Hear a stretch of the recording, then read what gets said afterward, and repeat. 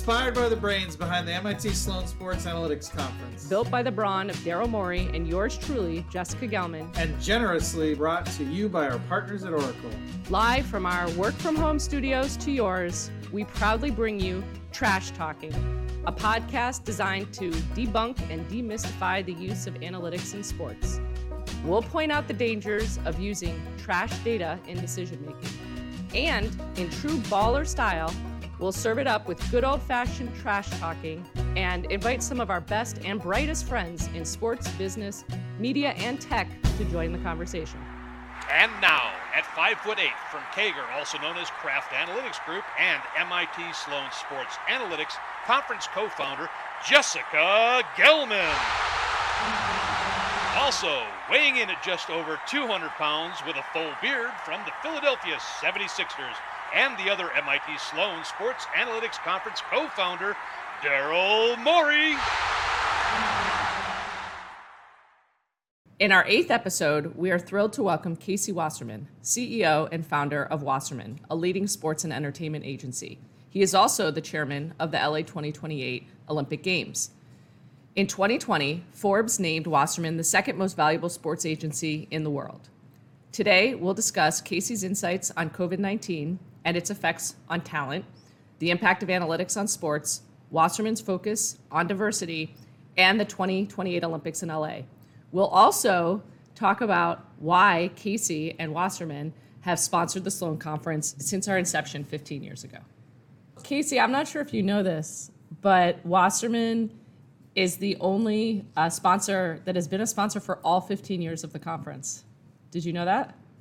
I did not know that officially, but I'm very proud of that. And, I guess the best part about that is I can only have to subtract 15 years from my age to figure out when the first time I went was.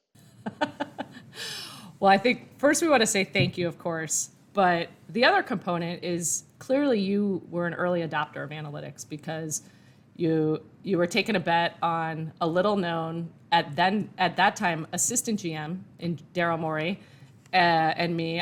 Who knows what I was doing at that point in time. But I think would love to actually get a little bit of your origin with respect to why analytics is important to you, and then carrying it forward to today, how you are investing in it still at Wasserman.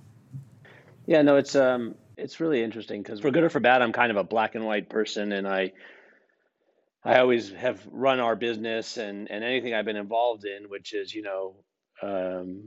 if you can't agree on the facts, you can't make good decisions. You can disagree on what decision to make, and that's okay. But if you can't agree on the facts, it's impossible to make a good decision in any direction.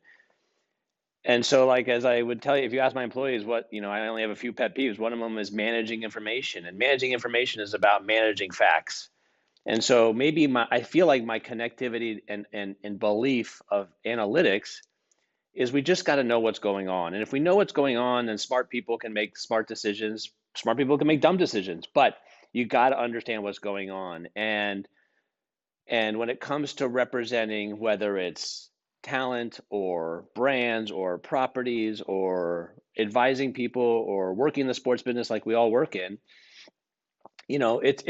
ironically at its core, sport is a product built on fact, right? I always tell people what happens on the field is what happens on the field. Very rarely do people get paid something more than they shouldn't get paid by an extraordinary amount or usually the market works, and the market works because it's based on the facts. And we've tried to run our business that way. Let's be transparent with our employees about what we're doing and what we're not doing and how we're doing, what we're going to be better about. Let's be transparent. We've always been clear with our clients. And the way I describe it is nobody can guarantee anything to a client except one thing, that there is no space between their interest and ours. And having no space between your interest and ours means you have a singular common perspective on what is the situation. And then if you have a singular perspective on what the situation is, you can give them your advice. They don't have to take it. You don't have to take theirs. That's fine. And so I think that if you fast forward 15 years to today, where research and insights has become not just a buzzword, the scale and size of the conference that you two have built, which you deserve a ton of credit for starting this 15 years ago, all the energy around people talking about it, for me starts from a place where I don't do well in the gray. I don't do well with my kids in the gray, and I don't do well in work with the gray. If you tell me what it is, I'm assuming you're telling me the truth, and let's make decisions based on that. And so we have always tried to take that our approach with our clients. We have always tried to take that our approach um, with our employees, with an investor, and have found it to be really refreshing. At our company, every quarter we have an all company meeting, every intern to me, and we share the financials of the company for the quarter, where we're doing against budget, what's been working, what hasn't been working, and then talk about sort of one part of the business. We've been doing that for 6 years. Not one time has it ever leaked in the press. Not that we would care, but it hasn't leaked in the press. And it has created a level of understanding about, hey, these people are telling us what's going on. There's no one's hiding anything from anybody. And if you take that approach with your employees and you take that approach with your clients, I think it produces good result. And so now you fast forward to the world where everyone's talking about data and research and insights and measurement and all those things. And what we have done is, look, everybody has it. As I tell people, and I'm sure you've heard Elizabeth Lindsay say to you, the world is drowning in data, but starving for insights, right? So I think is what makes Daryl, one of the 2 or 3 best general managers in basketball. Yes, everybody now has analytics, right? That used to be his competitive advantage. But now what he has on top of that is the insights to produce a winning team based on that analytics. We all have data. I think our value proposition in our business and why we've structured our business in the research space and why we approach our clients this way is to use that data is not the end product. It's a means to an end to deliver insights based on the data, to give good advice based on having no space between our interest and theirs. Print that and put it on the homepage. That was the best. That's the best I've ever heard someone say it. Can I ask how you've brought that approach to the Olympics? Yeah, sure. So, the one thing we have tried to do is with the Olympics, both in planning for the bid, which is and now executing, is just to be authentic. So when we were bidding, and the mayor and I used to laugh about it, like, here's who we are, here's what we're gonna do, here's how we're gonna do it. Like when we put our bid in for the Olympics, we put our bid in for the city that existed at that day, not some city that we thought might exist in 2024 at that time or 2028. We have been transparent about our financials. We have been clear about what we're spending money on. We have been clear about what we think the business opportunity is, that we're not trying to manage people's perspective. And now when it comes to operating, Daryl, when we engage with the IOC, we sit down with them and say, hey, look, you guys, yes, the Olympics has grown to a place that is at a scale that's hard to comprehend. But, I'm commercial by nature, as you both know. So what I've said to the IOC is, can we take a commercial approach to this? Like, here's how much it costs to operate and deliver a sport in the Olympics, and here's the maximum revenue you can generate. Can we focus on the ones that are out of whack and create a different paradigm? That's taking data and producing a better result. In our work with NBC, as we think about the Olympic schedule for 2020, the competition schedule, let's create a competition schedule that maximizes the opportunity for the international federations, for the athletes, for the networks, for the partners, for the fans of LA. So that means taking that data, understanding what it means, and then making a different result. So crazy example, which I never would have even thought about. I never forget, there's an IOC member, and he was a gold medalist. Now he's an IOC member in the federation, and I sat down to have breakfast, and I will never forget this. And the first question he asked me, I was ready to talk about LA and Hollywood and all this cool stuff. First question he asked me is, what time are the finals of badminton going to be in Los Angeles? And I was like, what? I like, are you kidding me? What? And I said, I don't understand. He goes, badminton is one of the most important sports in China. If our final isn't in Los Angeles when it's on prime time in China, you don't have my vote. So now take that to an event that has 17,500 athletes and 28 sports federations and 15 million visitors in 30 days. And opposed to just doing it the way it was, swimming starts on X day, and let's manage that. Let's take that data so we can make sure every seat is filled. So we make sure that the countries that matter for some of those sports that may not matter as much in the US matter. Let's program, hey, if there's a judo competition that may not be the most popular, let's put a USA basketball game right next to it so that we get people in the building, in the area, if you will. So let's take this data and actually create a better result from it, as opposed to taking the data and then doing something else. I never forget Indra Nui, who has been an incredible friend and mentor to me. We were in a meeting together one time, and she said, here's the problem with data. Listening to data means you have to throw out the age-old rule, which says that the highest paid person in the room gets to make the decisions. And that's a hard thing for leaders to accept. But that's what most organizations run. They talk about the data, and then the CEO says, yeah, okay, we're going to do this. And it's as though the data doesn't matter. And so you can't have it both ways. And it's been a really eye-opening experience. And by the way, it doesn't mean I'm perfect at it. It doesn't mean it's not hard sometimes to say like, I really would have done something different, but the data is pointing this way. I'm sure Daryl has those moments when he looks at his team and he goes, God, but I love this guy. And the data is like, the guy can't shoot threes when he's guarded by so-and-so in his own defense. All of a sudden, you know what? Maybe that guy shouldn't be on the court at this moment in time. And that's hard to accept. But it's a paradigm shift. It doesn't mean you don't still have instincts and intuition and all those things. But in the end, that data has to be at the core of how you think about your business, whatever it is. I love this concept of having the right product, in this case for the Olympics, the sport that is on at the right time for that part of the country. I mean, they just announced yesterday around when they're going to show the Tokyo opening ceremonies. And so the fact that you're having those conversations, it's so top of mind, and that you're thinking like that, and it's just really a great application of data, as you said. And this concept, we talk a lot about how much information there is now. And I want to go back to Wasserman for a second and just like specifically right now, and we'll get to COVID in a second, but right now, where are you guys investing across all the different parts of your business to really bring analytics to the forefront and create those insights, as you alluded to, on the talent management side, on the branding side, all those different areas? Yeah, I would tell you, so today maybe as it's a transition period for the last few years, analytics, research and insights, call it what a measurement, whatever you want to call it, has been a thing. It's a separate thing. And the truth is it can't be a separate thing anymore. It has to be part of everything. So, if we represent a player in free agency in Major League Baseball, we know the scale and quantity of analytics that the teams are going to use in that negotiation. As we like to describe it, we have to be the 31st baseball team. We have to be the 31st NBA team, because that's the only way to understand. And by the way, that's not about, no one's taking advantage of anybody, but we know how they're thinking about their team and their business. It's incumbent upon us to represent a player to have that same level of understanding. By the way, it's why over the last 3 years, I believe our arbitration record when we've gone to cases is like 15-1. We've lost one arbitration case, and our competitors, the most famous baseball agent in the world, is like 0-6. Like, because we do the work, we understand the data, we put in the effort, we put in the time. And if you do that in every case, I never forget when we talked about, by the way, forget about negotiations, picking the right place for somebody.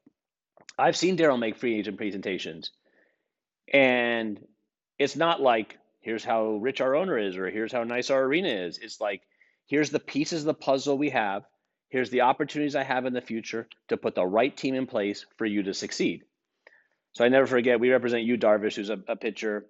And when Yu was going to free agency, we looked at, we did literally analyze every pitch he's ever thrown in every building, against kind of batters, in weather, all those things, so that he could make a decision based on the data, what the kind of place he needed to be, what kind of team he needed to be on, so that when he went to do that, he was going to get paid, but he was at the right team getting paid, not a team that paid him, that a year later he was like, whoops, this is not really want to be because I can't be successful. And I'm sure Daryl sees it all the time in the basketball, and Jess, I'm sure you see it the way the Patriots run their business, is like right people in the right place. And that's a data-driven thing. That's not a division. That's part of our approach. And on the brand side, you cannot tell a brand to spend money based on a strategy you've recommended. You can't tell a brand how valuable experiential marketing is. You can't tell a brand how to leverage social media if you can't then defend and support that advice and that perspective. And so it's integrated into what we do for our clients, as opposed to a separate thing we try and sell our clients. Yes, there are some people who we only do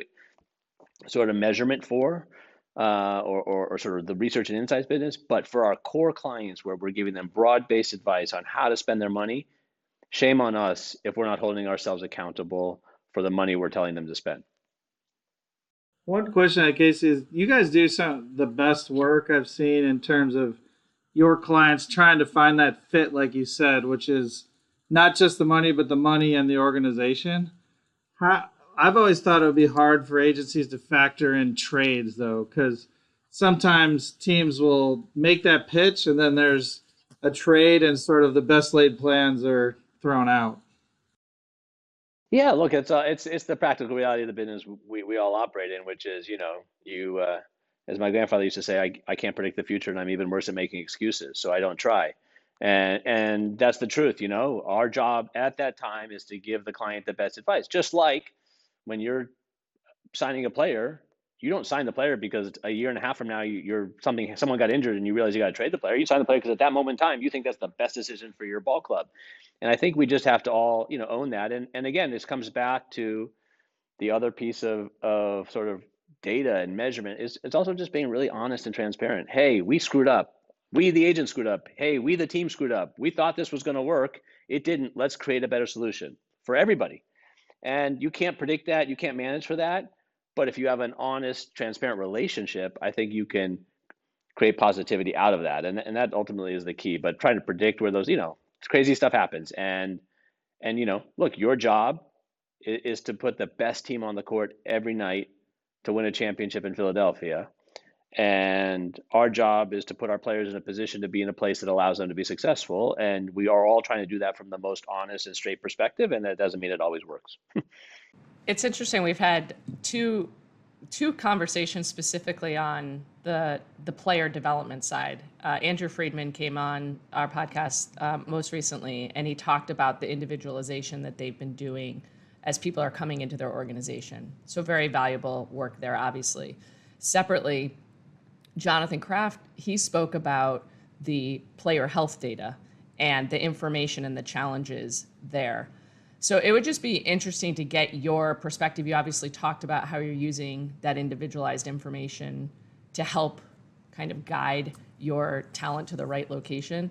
But I'm giving you a couple of examples of potential big opportunities around analytics on that side. Like, what are you seeing there? Well, I think we're all still in the really, really early days of player health and wellness, and using the data to produce better results. Today it gets categorized probably best as like something like load management or that kind of conversation, but it's so much deeper than that. It's mental health, it's sleep, it's nutrition, it's travel, it's all the stuff that comes into your health and wellness, not just as an athlete, but as human beings, that truly isn't optimized. I think, look, if I owned an NFL team and my payroll was $200 million, I wouldn't have the same 4 athletic trainers or the same 4 strength and conditioning coaches I've had for 20 years, right? I've told owners I'd have a strength and conditioning coach for every position because the needs and the desires and the things that are important are so fundamentally different. I would make sure I know every piece of food that goes in every player's mouth every day forever, as long as they're my responsibility. All that stuff, in life, prevention is way better than fixing things. So be ahead of the curve. And I think for the amount of money spent on arenas and facilities and players, if you compare that to the amount of money spent on health and wellness, it's grossly inadequate, I would argue. Some teams better than others. But, I know in Europe, and Daryl knows this because he's sort of gone and studied the best of the best. European soccer clubs, when they go on the road, they take their own chef. They don't let anybody in the kitchen cook their food. Like, they don't mess around. Like, it is full lockdown.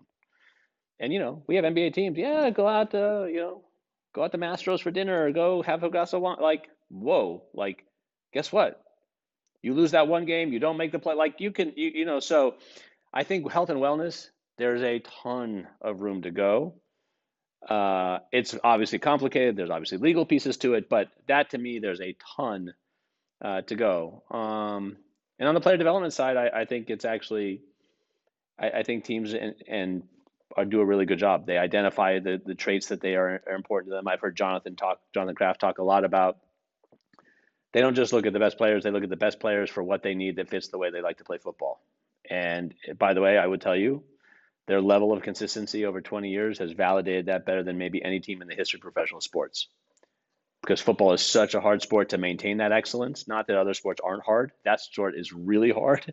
Yes, they had the greatest quarterback of all time, but even with that, they still maintained a level of consistency that is really staggering. And so, I think that is because that really just ties to the sort of analytics and the understanding of what makes players work and not. And then I would tell you the last piece I think is maybe the most under explored is the mental piece, the EQ piece. When I hire people, I always tell people sort of my philosophy in hiring employees that, competency is not something you can cover up, right? Like if a guy can't play basketball, that obviously pretty quickly. If someone can't be an executive for my company, they don't have the skill set, that reveals itself pretty quickly. The personality stuff, people can cover that up for a long time, and that's the stuff. When we talk about culture, what we're talking about is how are the individual personalities working together to create a success together, whether that's in a company or on a basketball court. And that's all about understanding we're all human beings. We all have our anxieties and our fears and our issues and our insecurities and the things that get in our way.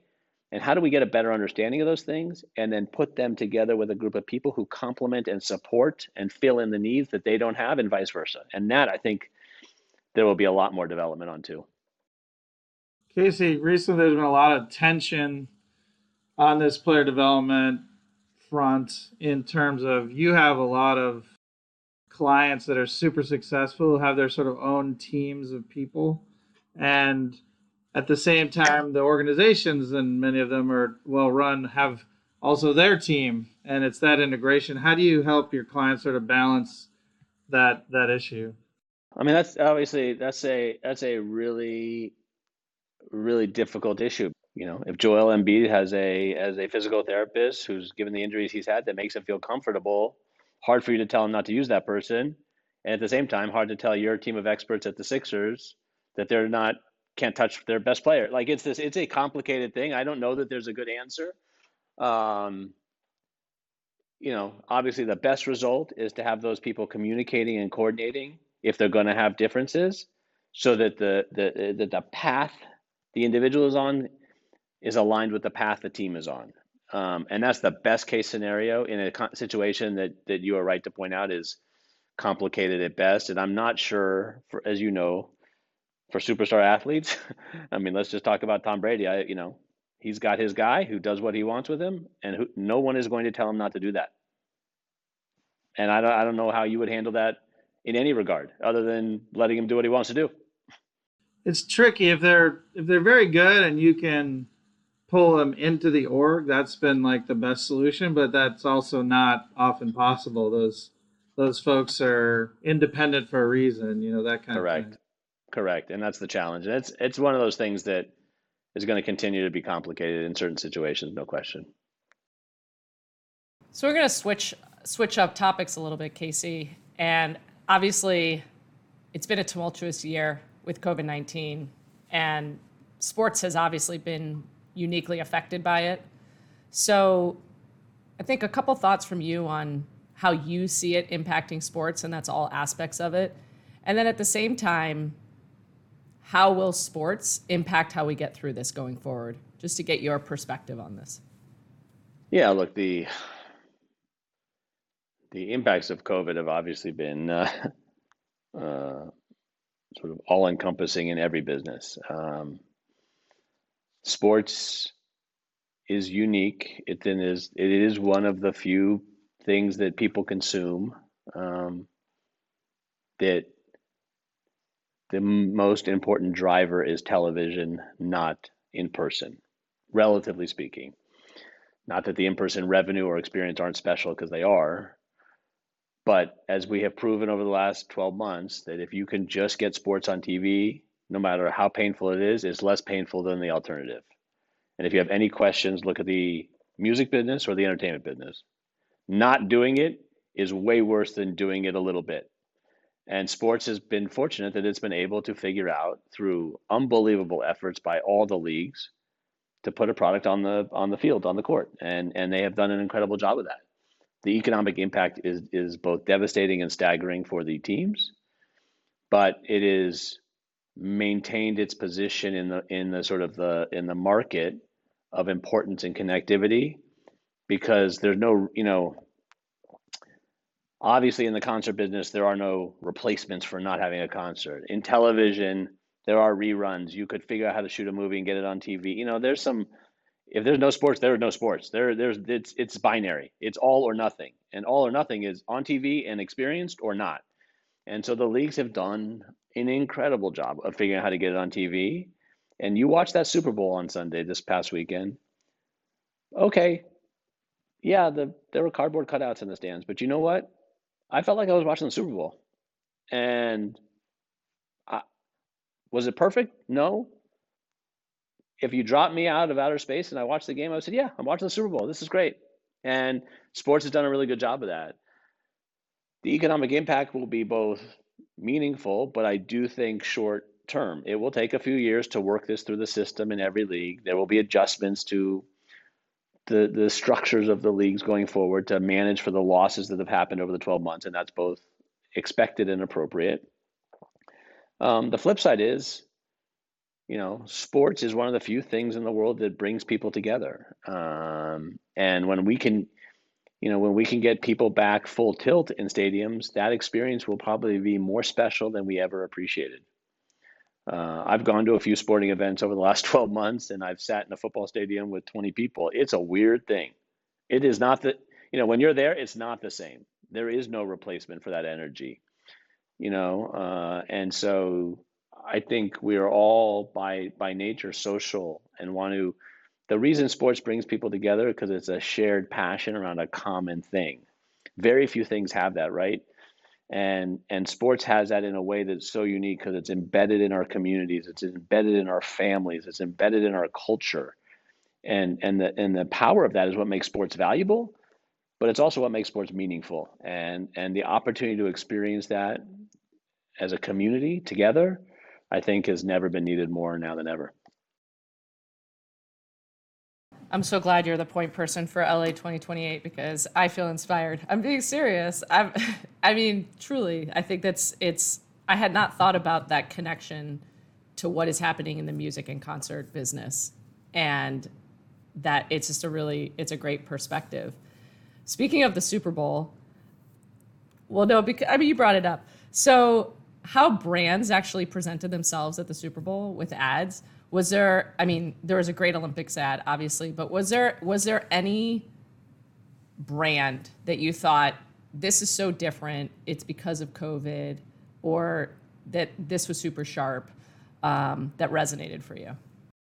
It's funny, and I'm not saying this because of my job with LA28, but I thought the Toyota ad about the Paralympics was, the one with the most impact on me. Just as sitting there with my kids watching the game, like that's the one I was like, whoa. It's a Toyota ad. By the way, the game's not on NBC, so it's not like they had that ad buy built into their NBC relationship. They went intentionally and they chose to promote that. That was pretty powerful to me.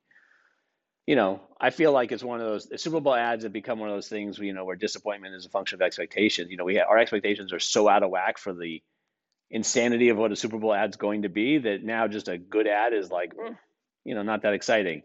And I felt relatively blasé about most of the ads, frankly. And I think people were concerned. Do they strike a heavy tone in an environment that's not really heavy, right? During a Super Bowl game is not a heavy environment. Not the world we're in is heavy, but those 3 hours are not. Do they strike a comedic tone, which may not also feel appropriate given the world that we're living in? I think people. The sense I took away from the ads you saw was they had a hard time trying to figure out what to say or how to say it, and when times are dark or struggling, and even there may not be a bigger Bruce Springsteen fan than me, but even his Jeep ad felt a little artificial to me, and so I don't know, it felt off, the ads. Not that they were bad, just nothing great, and I almost wish someone had just gone and said, you know what? We're just going to, the world is really screwed up right now.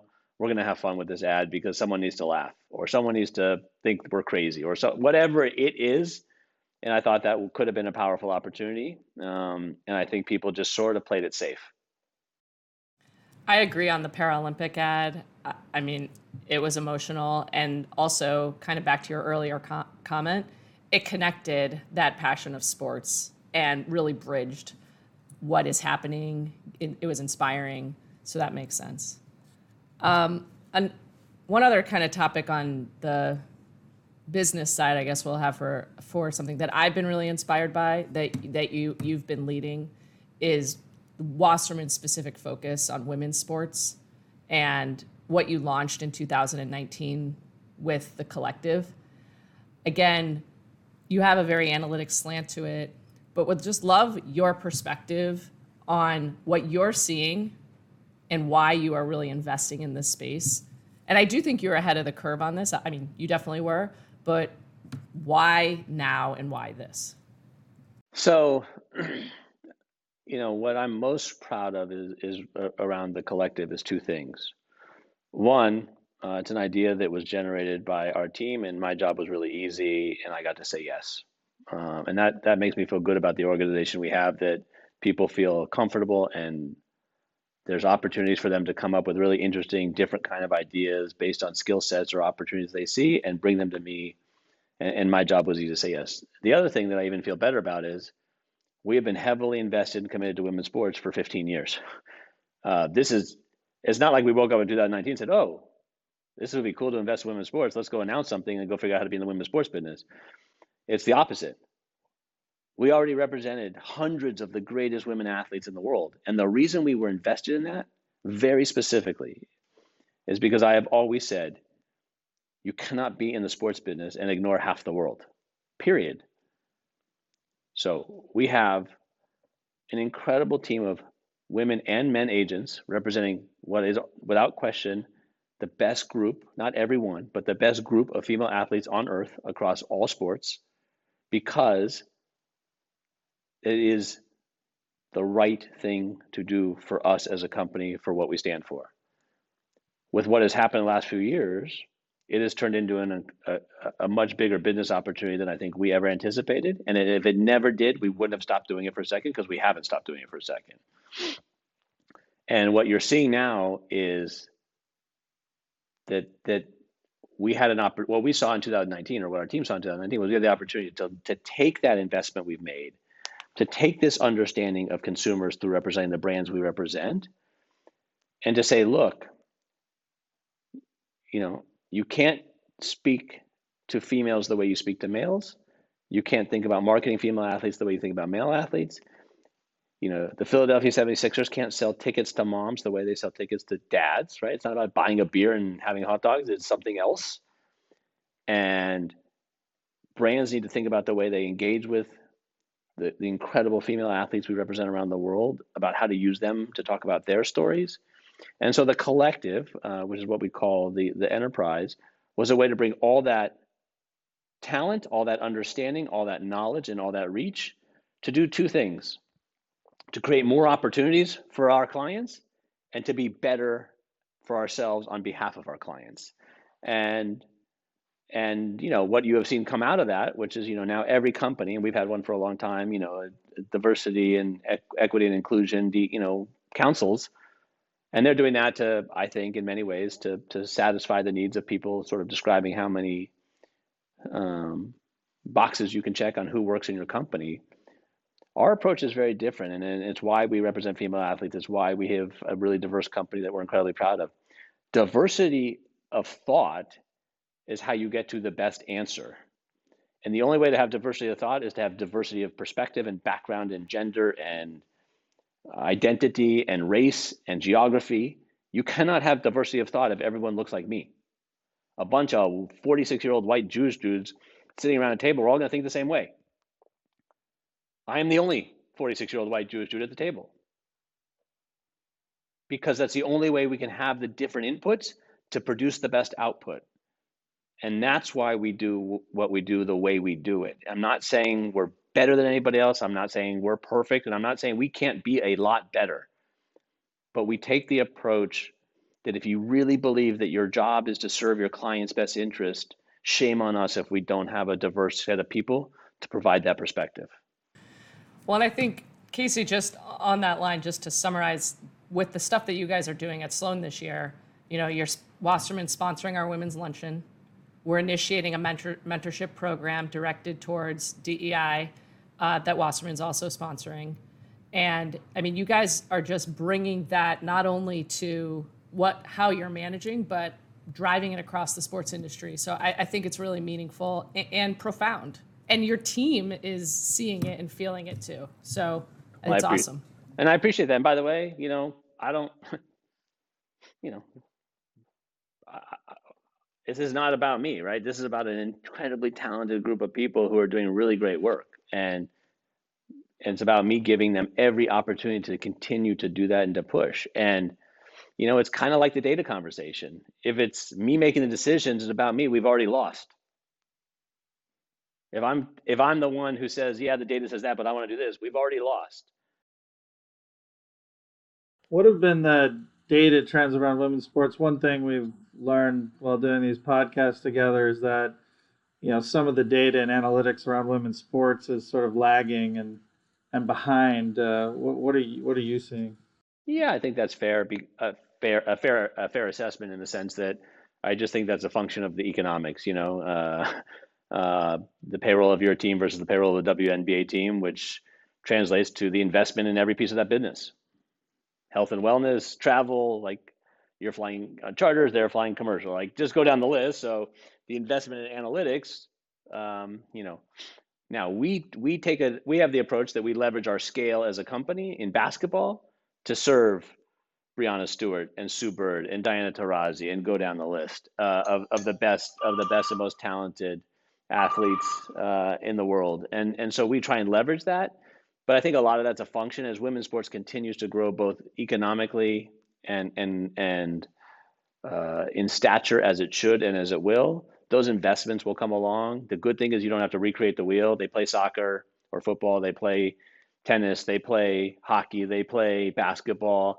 And so we gotta just leverage the infrastructure and get people to understand it as opposed to treating it or thinking about it as a sideshow. Yeah, we saw that where a lot of the tools for women's sports, you can just take the off-the-shelf stuff from men's sports and do pretty well, obviously with some customization. So. No question. So another hot topic that's come up through the podcast has been Bill James and Andrew Friedman and Sue Bird. They have all talked about some of the challenges of being able to kind of see talent, scout talent, as well as practice their craft. And so kind of just wondering generally, how have you been helping support your athletes during this time? I mean, Bill James in particular was like, you can't even see the players right now. It's like a lost year. It is. It's hard. And I don't think we'll feel the full effects of all of it for a long, think about college sports. You're going to see the impact of the college sports, both competitive dislocation and economic dislocation. My concern is you're going to see that in 2028. College sports trains America's Olympians. The lost year, the decimation of Olympic sports will damage 2028's American Olympic team. No different than, I don't know how you would judge a college. If I'm Daryl, I don't know how I judge a college basketball season this year. I went to UCLA. I live in LA. I'm obviously not going to games. I can't barely find a game on TV. Daryl can't sit there. Like, I don't know. Are you going to draft someone based on what they did on TV? Yes, you're going to have to, but it's a different world, right? Whether it's the G League or even in EuroLeague and all the stuff. So there's going to be real implications for it. I don't think by the way, no different than my 18-year-old son who claims he's going to school every day. Like, yes, he's probably technically going to school every day on his iPad, but I'm not so sure what he's learning and what he's doing and then what the long-term effect's going to be. And I don't think any of us can possibly understand that, but I can tell you that the effects are real and it makes everybody's job a little bit harder. if judging talent on TV was all you had to do, Daryl would have a bunch of scouts sitting with him in Philly, and no one would be traveling around the country. And Daryl wouldn't go spend the time in Europe finding those hidden gems that he has been so good at doing playing overseas. Then he just, someone would send him some videotapes. Oh yeah, that guy looks good. Let's grab, But there's so much more to it, right? Who's the kid? What are his parents like? Where did he grow up? How does he behave with his teammates? What did he do after the game? What's he like in practice? How hard is he working? Talking to coaches, talking to friends, and so I just think there are going to be some real implications for this. And I don't know if any of us are smart enough to figure out exactly what they're going to be, but it would be naive to think that there aren't.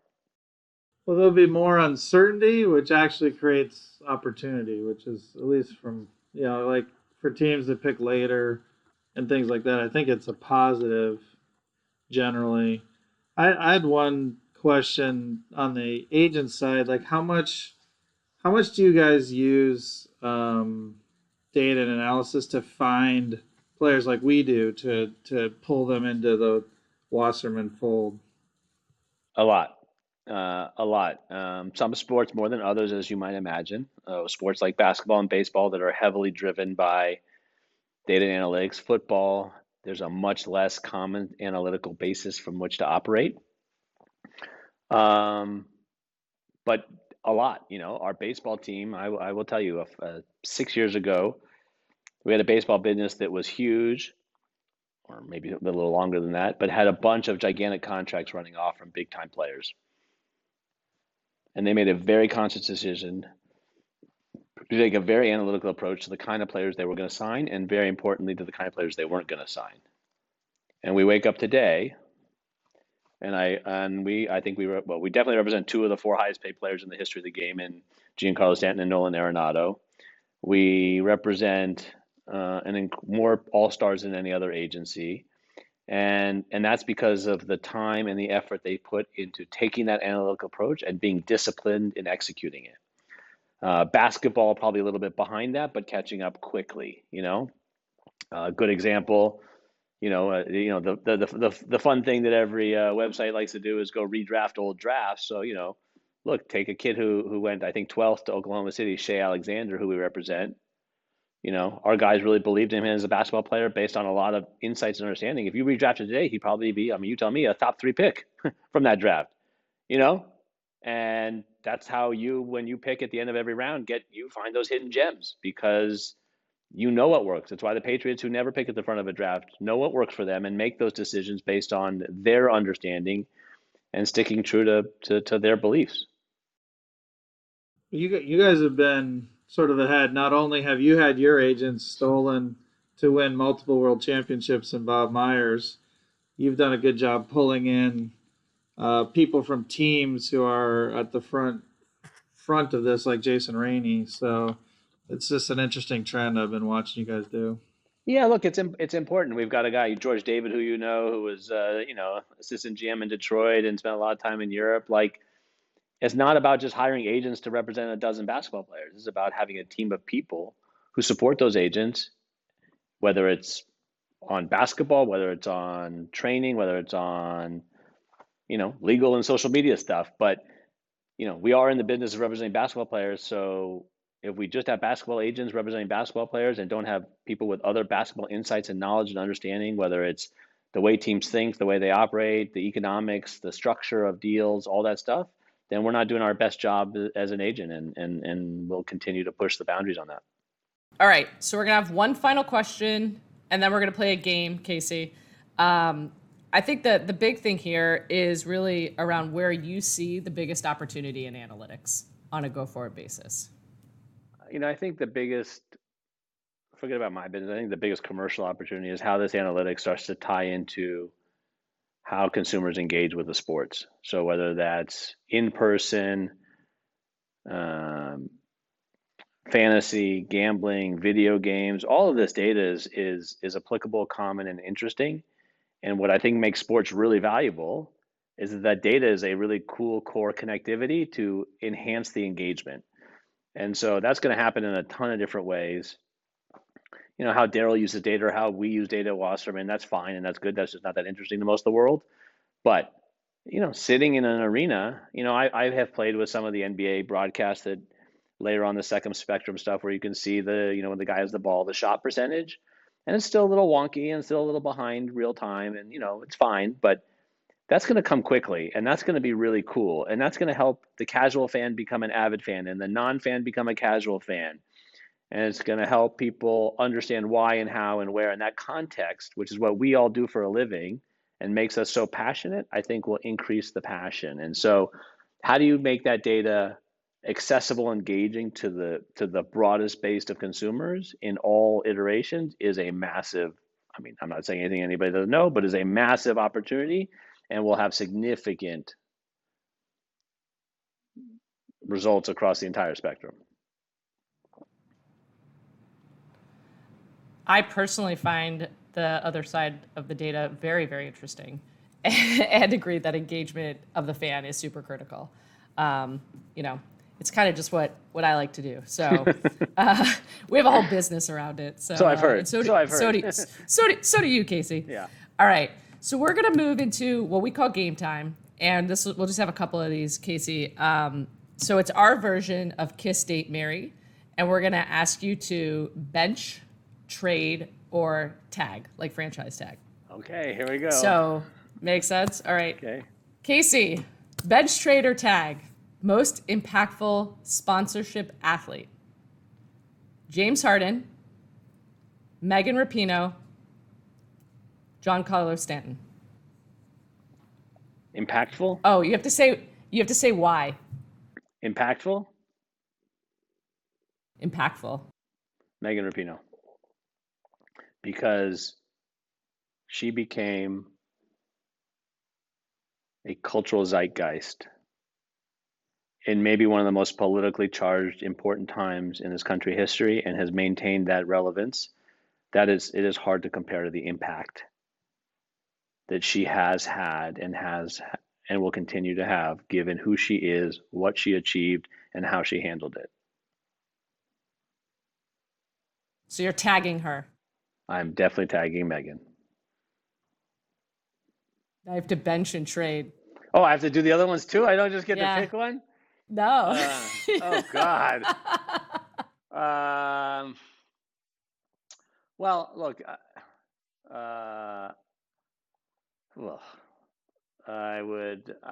you asked me 3 clients, so I'm not sure I can answer that with the other 2. That's fair. I'm tagging all 3. Don't owners get to do crazy stuff? So I just doing crazy stuff. No. Okay. Andrew Friedman was just like, I'm not answering that question. You correct. You passed the test, Casey, of owning an agency. Well done. Okay, good. I know who my clients are. Thanks. Yeah. Summer Olympics. Your favorite Summer Olympics? Athens 2004, London 2012, or Sydney 2000? Definitely tagging London. I think it brought, in many ways, they just executed in an incredible way. They captivated that country.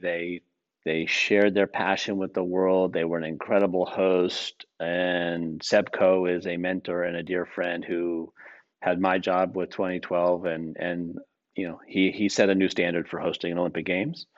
You would have to say bench.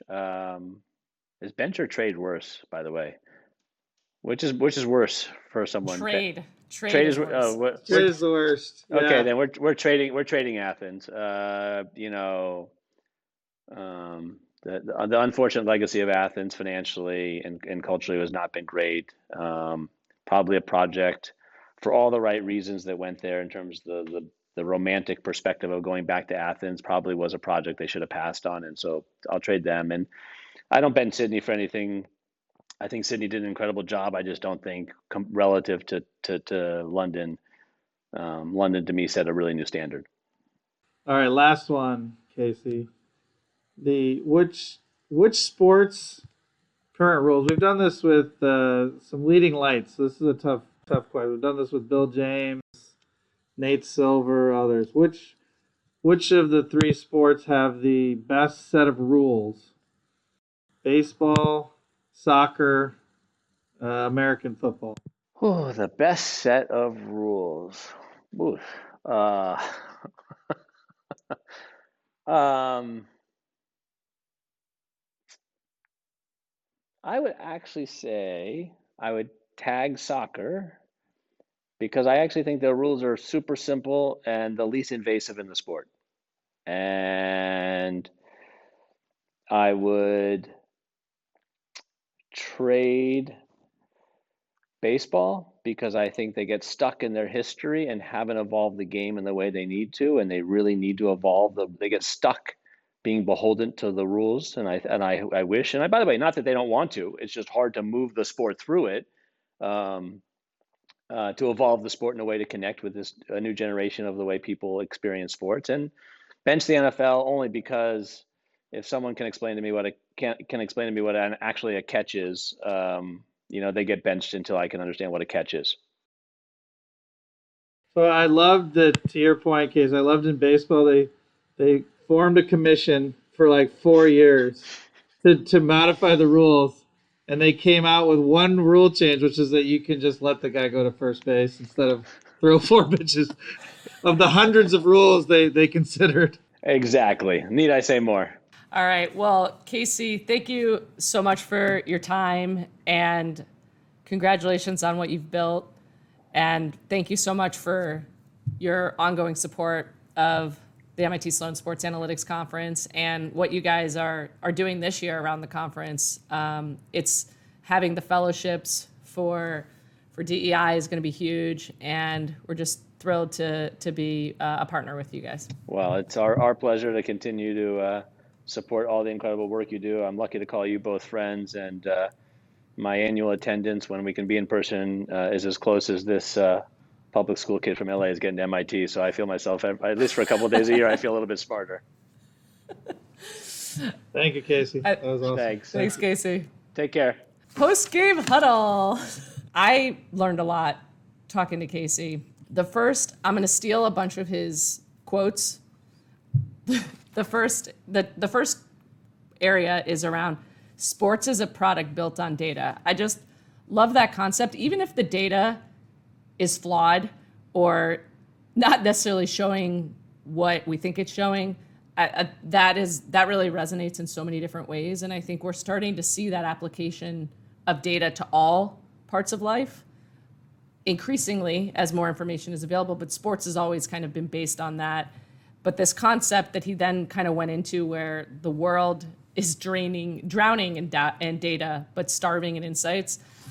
I'll be honest, like, to me, that's so much of what Kager is about. So that really resonated for me in terms of quotes. We talk about the application of data to drive insights. Like, that's right. You can get all the data in a good place, but if you can't then say, okay, so what are we going to do with it?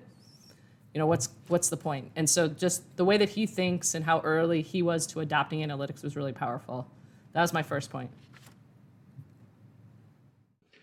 Yeah, I'd say, like, big thing to me is his lead in, and I even said print it and put it on the homepage of MIT, because look, people think of data and analysis as a separate thing sometimes, and what it really is how are we dealing with reality and truth to make the best decisions. And unfortunately, as we've seen, recently in the world, and people often are like not sitting on reality and the truth when they're making decisions, and that's some combination of their own fault and others' faults that are delivering that reality, who don't have incentives to deliver reality versus things that are sensationalized or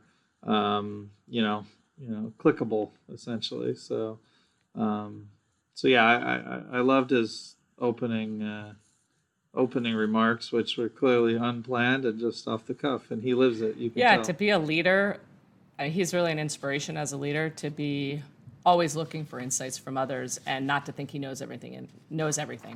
And so that was powerful, to recognize his own limitations. So super smart approach. The second component, which we talked about for a while, he kind of mentioned it, but this triangulation of who the player is. So the first is obviously the player health and the different aspects, which, we've talked a lot about at the Sloan Conference before, and we'll continue. Obviously, we're going to have a mental health panel specifically this year at the conference.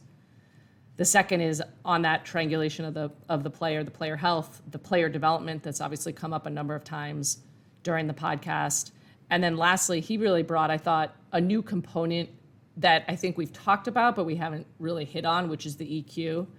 And to me, that really resonated with some of the challenges for scouting for this year, which is some of that EQ is seeing how they engage with their teammates, seeing their behaviors off the court, recognizing whether or not they're a cultural fit.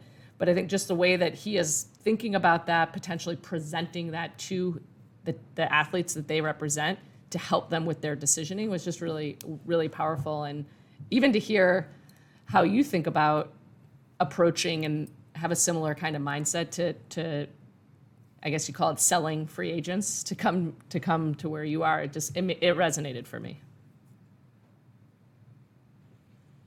Yeah, he gave away our free agent pitch secret sauce there. I didn't like that. So what you're saying is, it's not like it's that secret. Like, yeah, we spend a lot of time in our pitches on how the organization they're joining will help make them successful. And generally that ties back to most of the top free agents to winning. Like they're correctly worried about their legacy and how people view them, and that ties back to winning more than anything else. So what you're saying is it's not the Etch-a-Sketch? For some, the Etch-a-Sketch would have been the key, actually. The third kind of thing that he talked about that I thought was very powerful, because he has this analytics slant, and we've talked a lot about the history and when things have been done a certain way for a long time, the challenges of it, and how he is pulling his perspective and applying it to LA 2028. We only got that really great example. I'm sure there's many more, and there's so much more time until the Olympics for them to impact it. But the fact that they're actually thinking about scheduling based on when the fans can watch the game, and it's in their time zone. I mean, as a small example, I'm aware of some other things that they're doing which will really help propel the Olympic movement forward. But it just, I feel very confident after that discussion how successful LA 2028 will be, not only for the United States, but more broadly for sports and its impact across the world. Well, I'm a huge Olympics guy on the board of the Olympics, and so I'm pretty pumped for LA 2028 and Casey and the whole group that has been assembled. So, Daryl, this is the end of season 1. What? Season 1? I thought, are we getting renewed? I don't know. We need our fans to tell us if it was worthwhile. All right. No, that's fun. That's been fun. Thanks to Jason and Lance. Yeah. Thanks, everyone. And hopefully this is we'll have some stuff at the conference around some of the learnings throughout the podcast, and we'll bring back some of our favorite guests for a broader discussion. So thanks, Daryl. This has been fun. Thank you to the MIT Sloan students, especially Andrew Lynn and Maggie Riddle. Thank you to our listeners. Hope you had fun. Thank you, Oracle. In sports as well as business, analytics drive the actions you need to succeed. Oracle Analytics provides one of the most comprehensive AI-powered analytic capabilities for both business and IT. When you're ready for peak performance, it's Oracle Analytics for the win. If you enjoy this podcast, please submit questions, comments, or future topic ideas to trashtalking@sloansportsconference.com. Is it data or data or data or data?